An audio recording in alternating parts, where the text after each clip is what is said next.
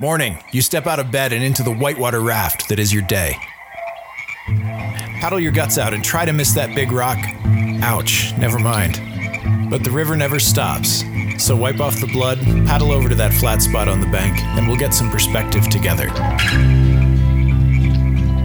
The story's not about you, but if you can learn to see the whole river from Eden to the New Jerusalem, if you can learn to cry at the cross and sing at the empty tomb and trust God through the time in between, you won't just survive, you'll be ready to leave this world a little brighter than you found it. And then we'll get you back on the water.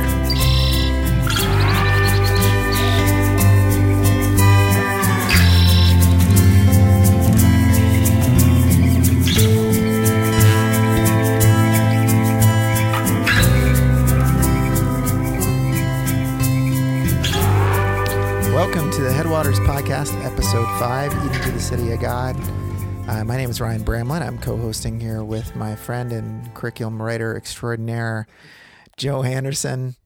And today we're going to be taking you through Lesson 1.6 in the He Shall Crush His Head curriculum. And today we're going to be talking a little bit about, I'm talking too much already. Joe, why don't we hand it over to you and you can guide us a little through what we're going to be talking about today.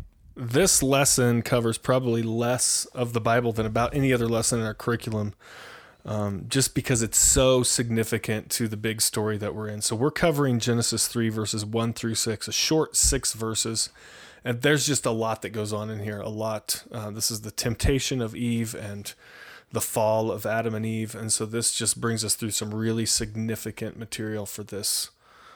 For the whole story that we're into. Everything after this is kind of, this is the problem that the whole Bible is trying to solve. Maybe I should put it that way. So we want to get the problem really, really clear. We want to be clear on the problem so that we know what we're looking for when we look for the Redeemer of all things. And bring everybody up to speed here. Now we're still early days. We're on page 3 now, I think, of the Bible. Your Bible may vary depending on if you have the large type or the small type. Minus 3 years is 3? Minus 3? I believe minus, page 3. Yeah, page 3, okay. But here we have Adam and Eve in the Garden of Eden, and we have a serpent who's going to be coming along and complicating matters for the two of them. What's the entry point for this material? Okay, so Adam and Eve were put in the garden to kind of as a training ground. They're supposed to rule over the entire world. And here in the garden, they get their test. Adam and Eve were called here to be specifically given Adam the task to tend and to keep or guard and cultivate the garden. And guard means to protect it from anything bad that might happen, which would include, of course, a serpent coming in. And then to cultivate it means to take care of it and make it fruitful. And this is training ground for going out into the world to do this to the whole world. They're going to fill the whole world and make the whole world into a garden. That's the idea here. So I think we're kind of at a crossroads here in terms of the biblical story. If had Adam and Eve responded well to this test, then we could have had the outworkings of just a glorious story here. Straight from garden to filling the earth to the glory of the New Jerusalem, no sin, no death, nothing. But instead, along comes the serpent and blows the whole thing out of the water. And we need to figure out how to deal with this and what that means for how the story's going to play out.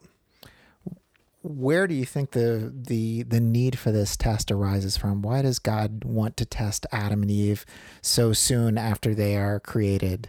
What is the purpose of this test? And do you think he expects them to pass this test? I think this is one of those enigmas as far as I'm concerned. Why would God test Adam and Eve? I mean, one of the answers you commonly hear is that, well, in order to have free will, they had to have a choice between good and evil. That's never seemed particularly satisfying to me.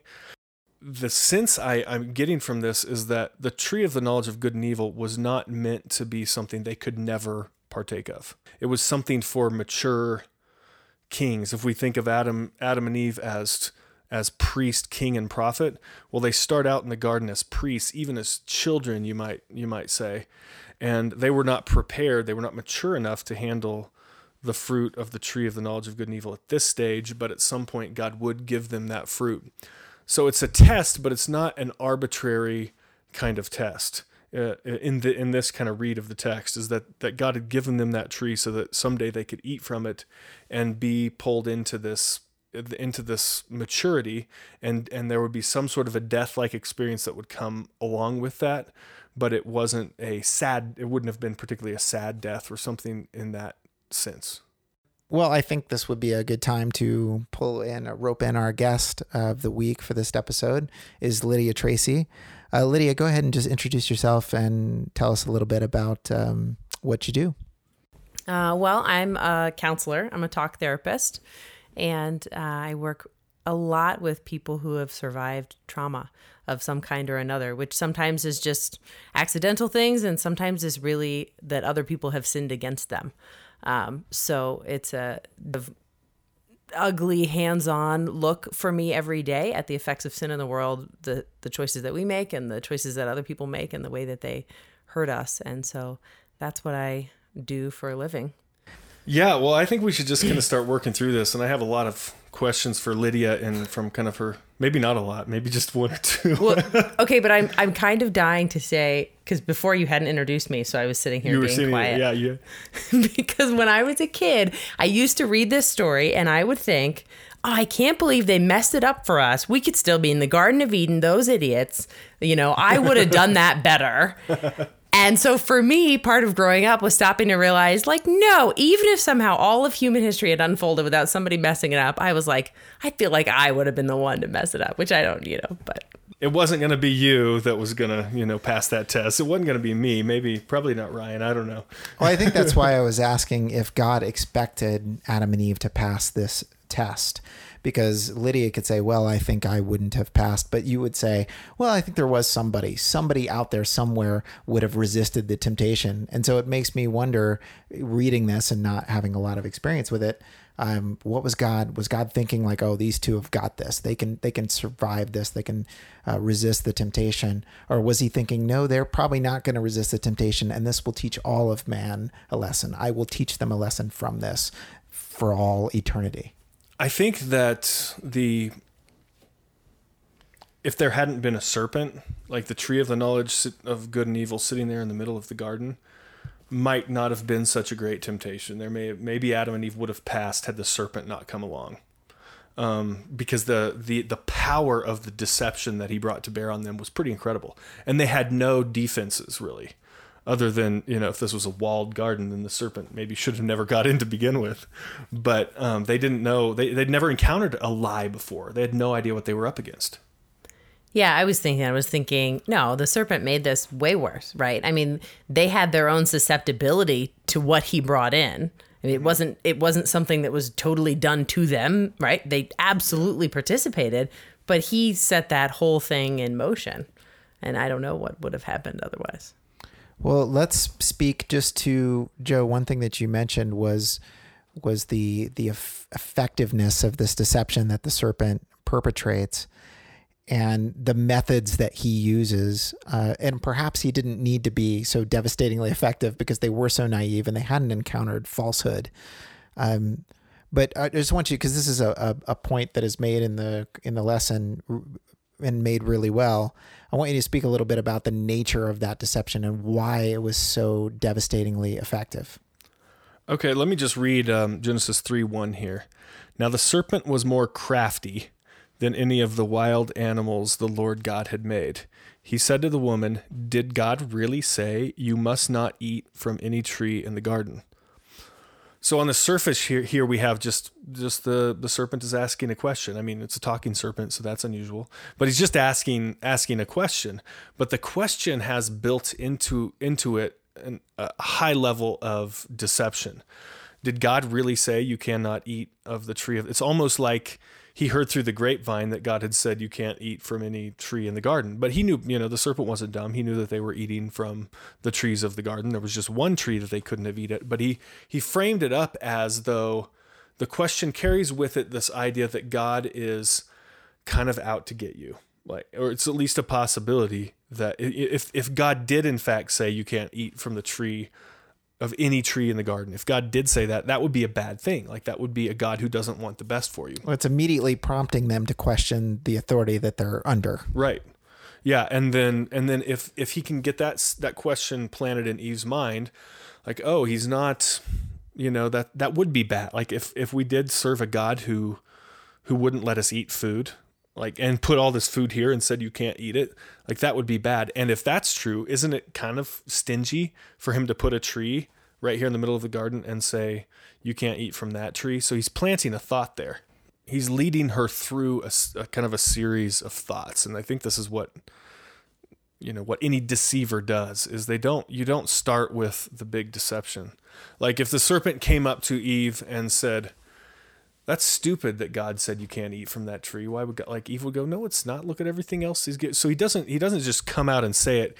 He's trying to, I feel like he's trying to just tweak her thinking little bits at a time to get her to really give over to this temptation. So he kind of lays out this question. Did God, a question that the answer to the question is no, God didn't say that.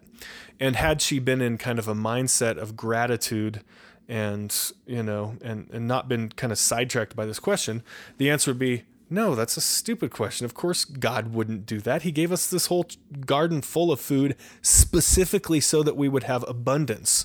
The answer's pretty obvious, really. But he got her to just tweak her thinking a little bit, and then she responds with this little bit that verse 2, the woman said to the serpent, we may eat from the trees in the garden, but God did say, you must not eat from the tree that is in the middle of the garden, and you must not touch it, or you will die.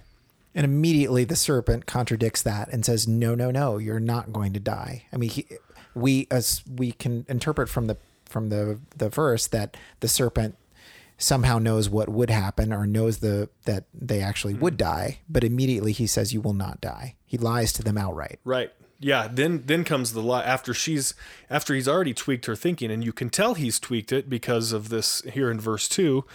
She actually says that you cannot eat it, nor can you touch it. She's saying that God is more stingy than he really is. God didn't actually say that. Part of what's so insidious about what the serpent is doing, at least how I think of it as a 21st century American, we're so privileged to live in the country that we live in and to have everything that we have. And something that churches in America are constantly doing is asking us to be more aware of what we have and to have a more tangible stance of being grateful for everything that we have.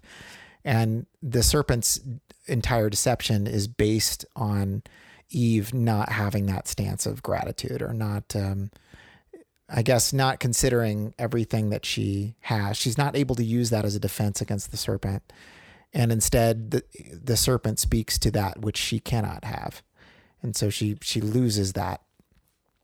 Thinking about this story and the application in the curriculum about how gratitude would have been such a useful protection in this moment, right? For her to realize, as the curriculum calls out, that the question that the serpent asked her was absurd, right? And then gratitude would have been that protection. It reminds me of this verse in Romans 1, verse 21, where it basically, chapter 1 takes you through this series of dominoes that fall as people sort of fall into a worse and worse state of degeneration. And at the beginning of that progression in Romans 1, it says, though they knew God, they did not honor him as God or give thanks to him. And I'm paraphrasing a little, but their thinking became futile and their foolish hearts were darkened. And it's the very beginning of this set of dominoes is they didn't honor him as God or give thanks to him. And I thought of that when I was reading the application in this story. Well, this just came to my mind because we were just talking a minute ago about the kind of the man-made hedge of protection. We're gonna build the boundary around this tree. We're gonna put a little fence, right, about 6 feet out from this tree, so we don't get too close to it. We want to use that as a protection, but somehow that ends up taking authority to ourselves and making the temptation in some ways stronger or distant, since we're now creating our own boundaries instead of letting God draw the boundaries. We're creating distance from God, which is its own kind of sinfulness. So we have this kind of protection, creating our fences. And then we have another kind of protection here, is that cultivating a sense of gratitude is another kind of boundary to protect us from that temptation. And so it seems like we have kind of two paths to choose, kind of a legalistic path where we can draw new fences and kind of cut ourselves off from temptations. And then we have the gratitude path where we just say, no, if I'm going to be able to fight this temptation, it's because I have to have my thinking right all the time. And the way my thinking is right is by constantly looking to God in faith, in worship, and in gratitude, knowing that it's very hard for the tempter to draw me off track when I'm that focused on the God who's given us so many good gifts. And again, especially applicable for 21st century U.S. Americans who are often feeling convicted that they're not quite as grateful to God as perhaps they should be. I'm soft pedaling that, but I think we all know a lot of people who are not as grateful for what they have. And it's hard to access that in a culture that is always prodding you to be upset about what you don't have. And so this temptation of Eve is rather relatable from that standpoint, because we're constantly being tempted by our culture into making poor financial decisions to buy the car that we can't really afford, or I could go on about this. But I want to... Can I say one more thing about the fences thing? It seems like if you have this temptation here, you have this tree of the knowledge of good and evil, and you're saying, I'm going to protect myself from that temptation. So I'm going to go and I'm going to, cut down a bunch of trees and build some fence posts out of it. And I'm going to spend days and days here right underneath this temptation, building these fences so that I might avoid this temptation. You're really putting yourself, I'm going to work really hard to protect myself from this temptation, puts yourself that much more in the presence of the temptation. Where if you step away and you say, I'm going to just thank God, worship God, I'm going to go to the temple and, offer my sacrifices and bring glory to God, then you're away from the temptation and your focus is where it should be. Well, this reminds me of something we tell people a lot in counseling, and it's sort of like a dorky counselor joke is like, if I say to you, oh, don't think about pink elephants. And then I wait a couple moments and I say, oh, what are you thinking about? Well, the answer is pink elephants, because in best case, you're sitting there going, oh, don't think about pink elephants. Why did she say that? And then pink elephants are running through your head. And so the application of that in the counseling world is that we think about, you pick what you're choosing to focus on. You're not sort of focusing in the negative, as it were. You're picking a new thing. So you're not sitting there thinking, oh, gosh, look at that tree that looks so beautiful that I'm not supposed to eat. I'm not going to eat that tree right there. Instead, you're literally supposed to turn your body around so the tree is behind you and say, I'm going to look at this beautiful mountain or whatever other thing, So, yeah. And again, just to dump on modern culture again, because that seems to be where I'm coming from. We live in a culture that essentially tells us to deny ourselves nothing, to immediate wish fulfillment, whatever we want, and then justify it later, whether it's financial temptation or temptation of the flesh. You could just go on and on. We're encouraged openly to pursue whatever we want in that moment and to get what we want as quickly as possible, and then worry about it later. And anyway, yeah, consumer culture is just built for maximizing temptation, absolutely maximizing going after whatever your heart desires in the moment. And we know who the serpent is. The serpent is it could be anyone. It could be the corporations. It could be the ad agencies, or we could turn this podcast into something completely different, just a dump on culture. It's actually turned into a value to go after all those things in a way. So what could be viewed as discontentment with what I have in our culture is actually turned into a value and a positive thing. We really twist that around and think that someone is, I don't know. It's like we put a positive moral value on you being someone who goes after the good things in life, who works really hard to achieve these things or get these things. And the flip side of that is an ugly discontentment with what we already have, but we don't focus on that, and we really turn it into a positive thing about someone's character, potentially even, that they would continually strive in that way. When we're talking about somebody that we admire, rarely do we say, oh, that Lydia, boy, she just really appreciates everything that she has. She's she doesn't try to go out and get the newest car or whatever. She just is really so appreciative of her life. It's rarely something that it's rarely a method that we use to praise people. But yeah, saying that someone is constantly thankful to God is perhaps a way that we should be going. So going back to the way the temptation kind of works out here, we have this question, subversive question that plants the seed of doubt about God's goodness in Eve's mind. And then we have, as you mentioned, like a straight on, truth claim about exactly contrary to God. So it starts with a subversive question, and then he moves on to this claim that you will not certainly die. And now Eve is put in the position of, she's got this seed planted of doubt, but she's put in the position of having to make a choice here. Am I going to believe the serpent, and by believing the serpent, I'm serving and following the serpent, or am I going to believe God and serve and follow God? And I think this is the way temptation, this is not just a story about Eve, this is the way temptation always works. Starts by, usually from the outside, some sort of a seed is planted, or it comes from our own sinful hearts because we kind of have sin built into us, so we don't even need that seed from outside, but often it comes from the outside.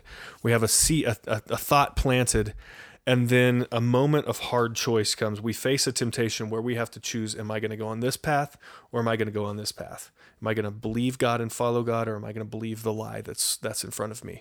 Another thing I wanted to touch on is the nature of the temptation itself. And you spell this out in the curriculum in a really great way, that it appeals in three ways. The fruit is good for food, meaning it's appealing to lust of the flesh, that it's pleasing to the eye, so it's lust of the eyes, and then desirable to make one wise, appealing to man's pride in ever increasing his knowledge. Yeah, I think all temptations come to us in one of those forms, or often all three of them at the same time.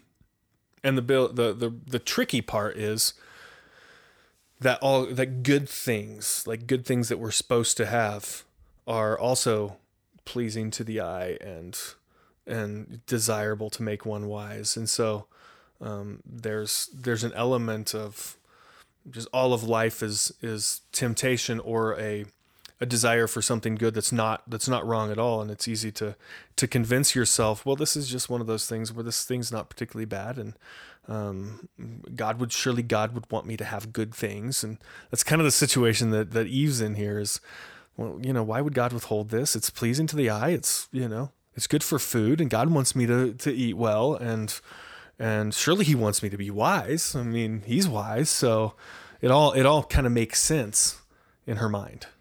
Well, you're getting at, in a sense, she's trying to get to what she feels God's intentions are for her while ignoring his direct authority. And so again, that goes back to so many situations that you might have as a kid when you think, well, mom or dad would be happy if I did this, even though they expressly, it's the ends justifying the means. In other words,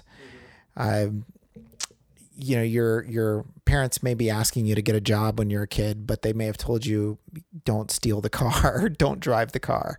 And yet you think, well, I'll just take this car to go to this job interview because they would want me to have a job. And if I need the car to get there, I'll just take the car. And then you crash the car, and you've undermined the authority to achieve the ends that you feel your parents wanted you to achieve. And that's what I think is happening or what I see is happening with Eve here, is that she's assuming that God would want her to have this, even though he directly forbid her to have it. So she listens to the serpent because of that.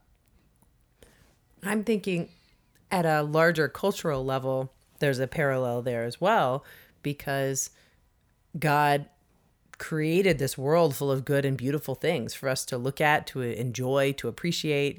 He created food that tastes good and sunsets that are beautiful and all of these things. But on a much larger scale, what we seek to do is to try to have those things and enjoy those things while ignoring God's direct commands and things like that, just like your example with the parents, right? So we have these explicit things that God says to us about, this is how you live in this world I've created for you. This is the best way. I've made this world for you. I know how it works, and I'm telling you this is the best way to live in the world that I have made for you. And we say, well, okay, so, you, Lord, you want me to be happy, and you want me to be fed, and you want me to appreciate your beautiful creation. And so I'm going to make up my own path to doing that and go after it. And that's like our larger story as humankind, right? We write that in so many ways every day.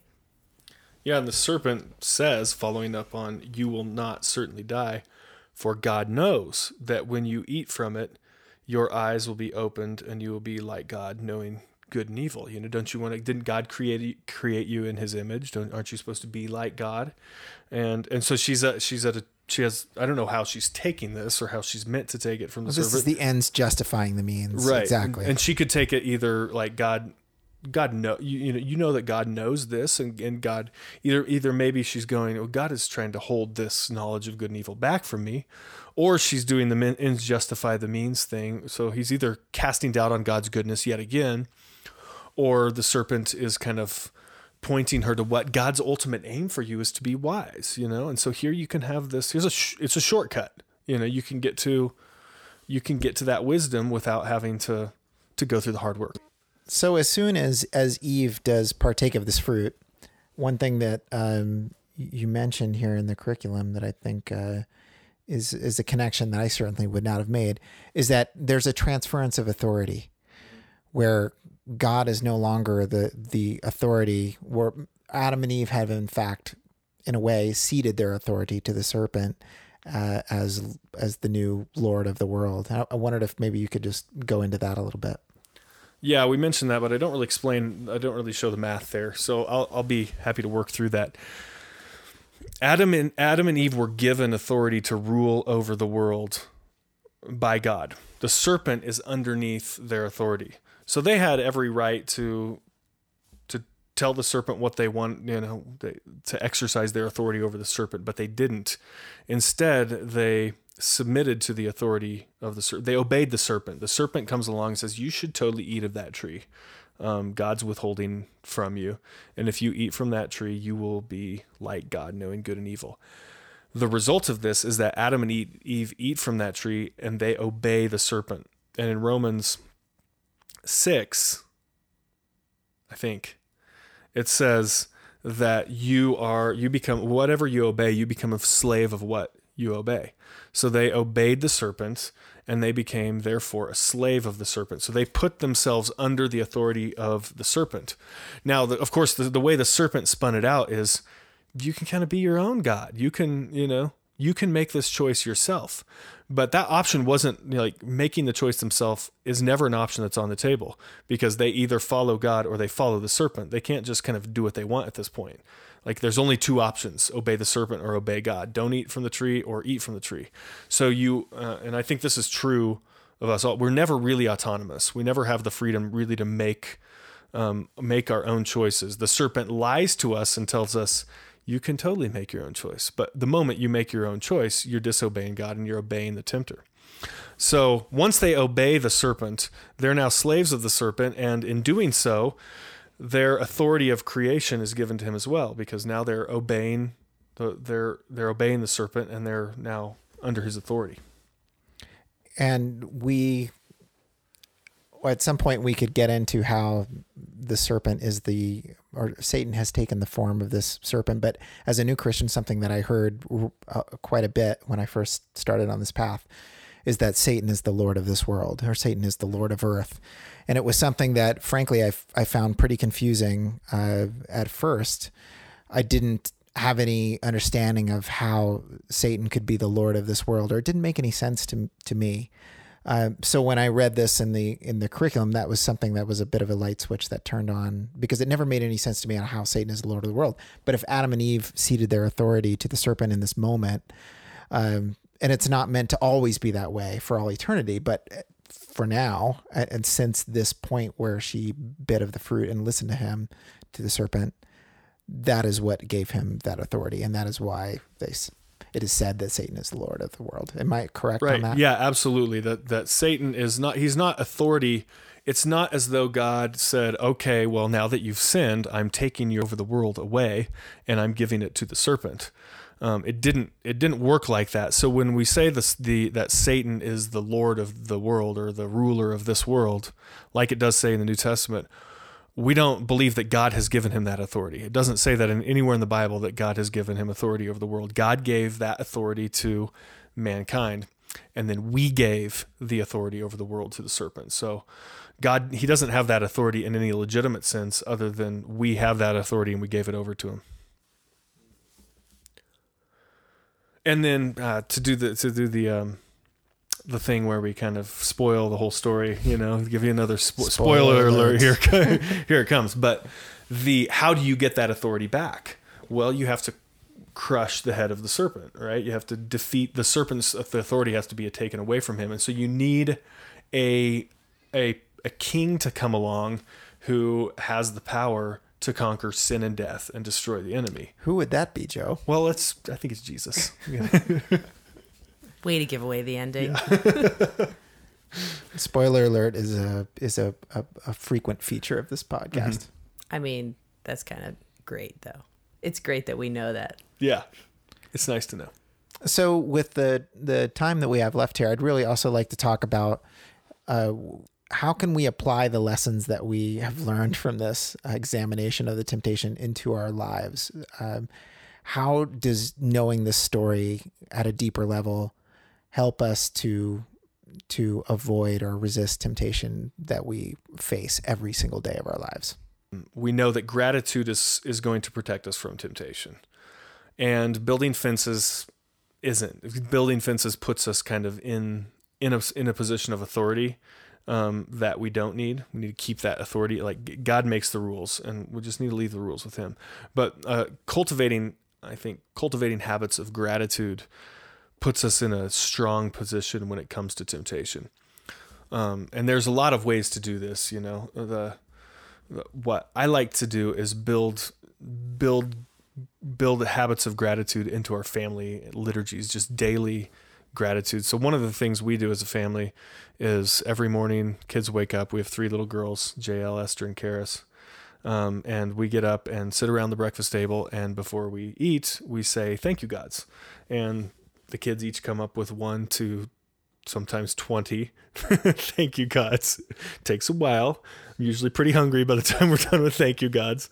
And then, of course, we have to come up with 1. Me and my wife each come up with a thank you, God, or 2. And that kind of starts our day off from a position of gratitude. And I really think it's been a source of strength in terms of temptation personally. And building that ritual of gratitude into your life is really so critical, as you say.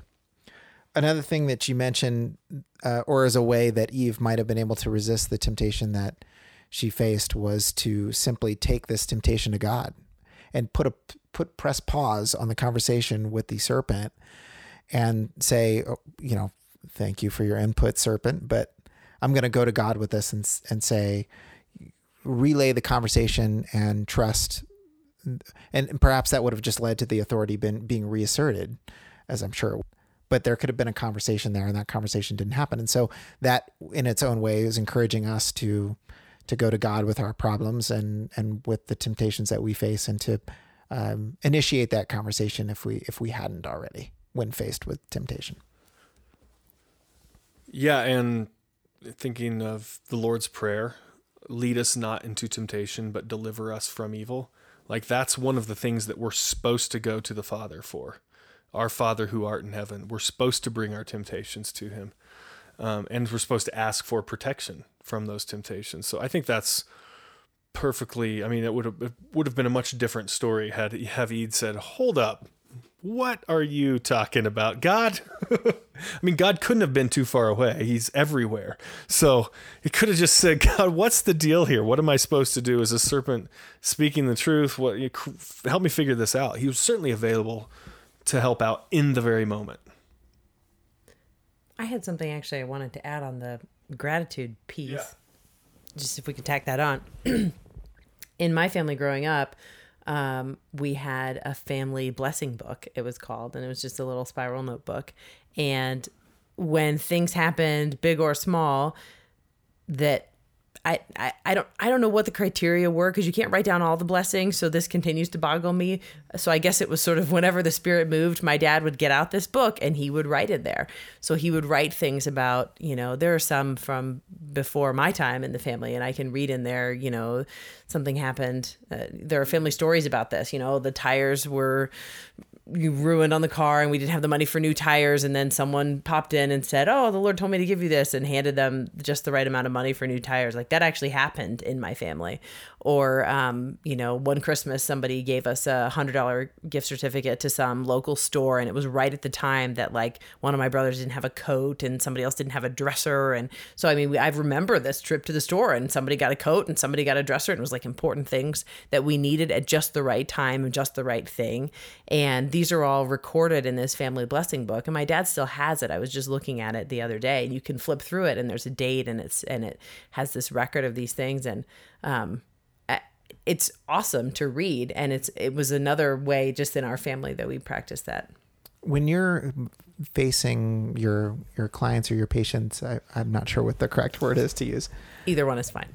But do you, as a way of coping with the trauma that they've faced, is that part of your remedy, is to ask them to look at gratitude as a tool for overcoming these things that they face, to be more grateful for what has gone right? Or is that just simply too difficult I guess it would depend on the trauma, but is it too much to ask for them to not ignore the trauma, but to focus on things to be grateful for?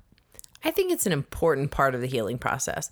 I would say it's not necessarily in the early stage, because the early stage is very often me communicating, I hear you, I hear your story, we're walking through this together, that's real and that happened. And some of that affirmation that's important, because sometimes when people experience something terrible, other people will tell them, oh, but look at all these great things you have in your life, as a way to not actually as a practice of gratitude, I would say, but as a way to minimize what someone has survived. And so it seems like part of the healing process is that they need what they've survived to not be minimized. And that's somehow an important prerequisite to then going on to freely experience gratitude for all these good gifts that God has given them and the good things that they are experiencing and do continue to experience. But it's very hard to see those when your vision is full of so much pain. Yeah, that's really, I think when you kind of word it that way, that I can totally see your average church person, their neighbor comes along and says, I went through this horrible thing and it was absolutely tragic and I lost the closest person in my life to me, or whatever trauma they've experienced. And you say, well, but look at all the good things in your life. Don't think about the bad things and everything's going to be fine. Like, it's such a trite, stupid answer, such unhelpful advice. But somehow, if you can hear them long enough and identify with what they're going through properly and not minimize it, you might earn the place to say, I know this is hard to hear, but you're never going to get out of this hole without changing your direction. You're getting new perspective, and the way to do that is gratitude.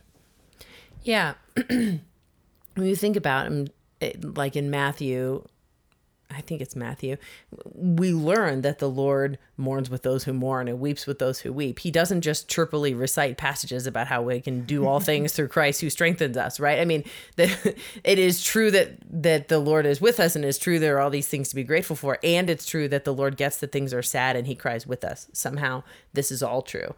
And right, I think people try to be really well-intentioned. They think they're trying to encourage someone, and what the person needs first is for them to bear witness to, this is a real and painful thing in my life. And that's an important part of it. And the Lord bears witness to that. He makes it clear throughout Scripture that he walks on this journey with us. So if he does that, where do we get off not doing that for each other? We need to do that too.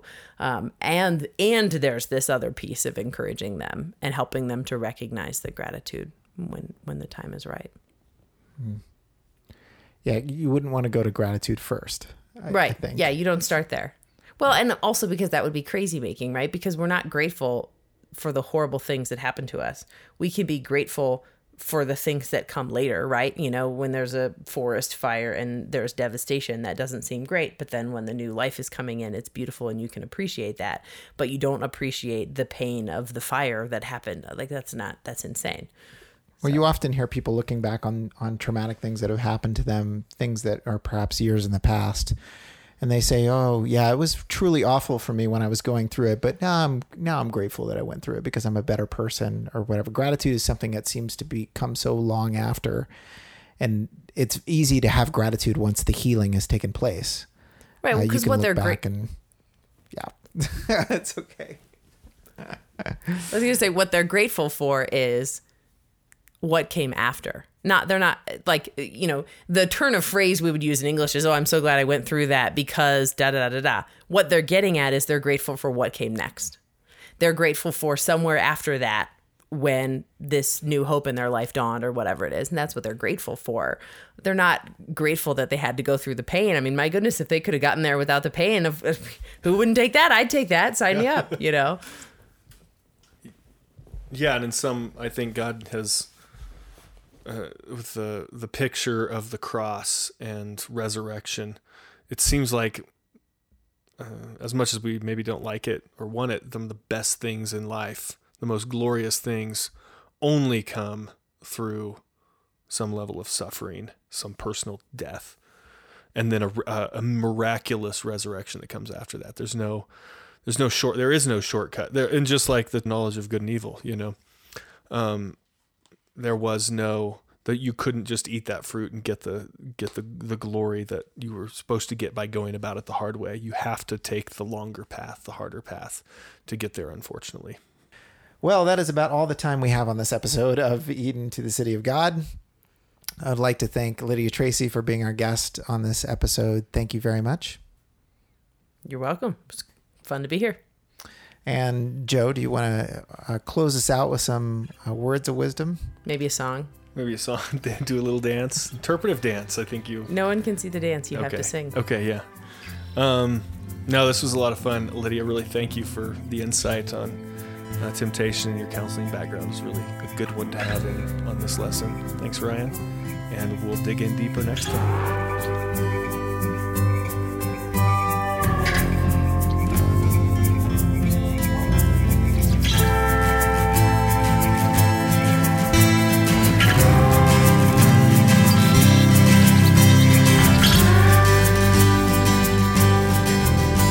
Thank you for listening. Please join us at headwatersresources.org to download our podcast and check out our entire line of books for you and your family.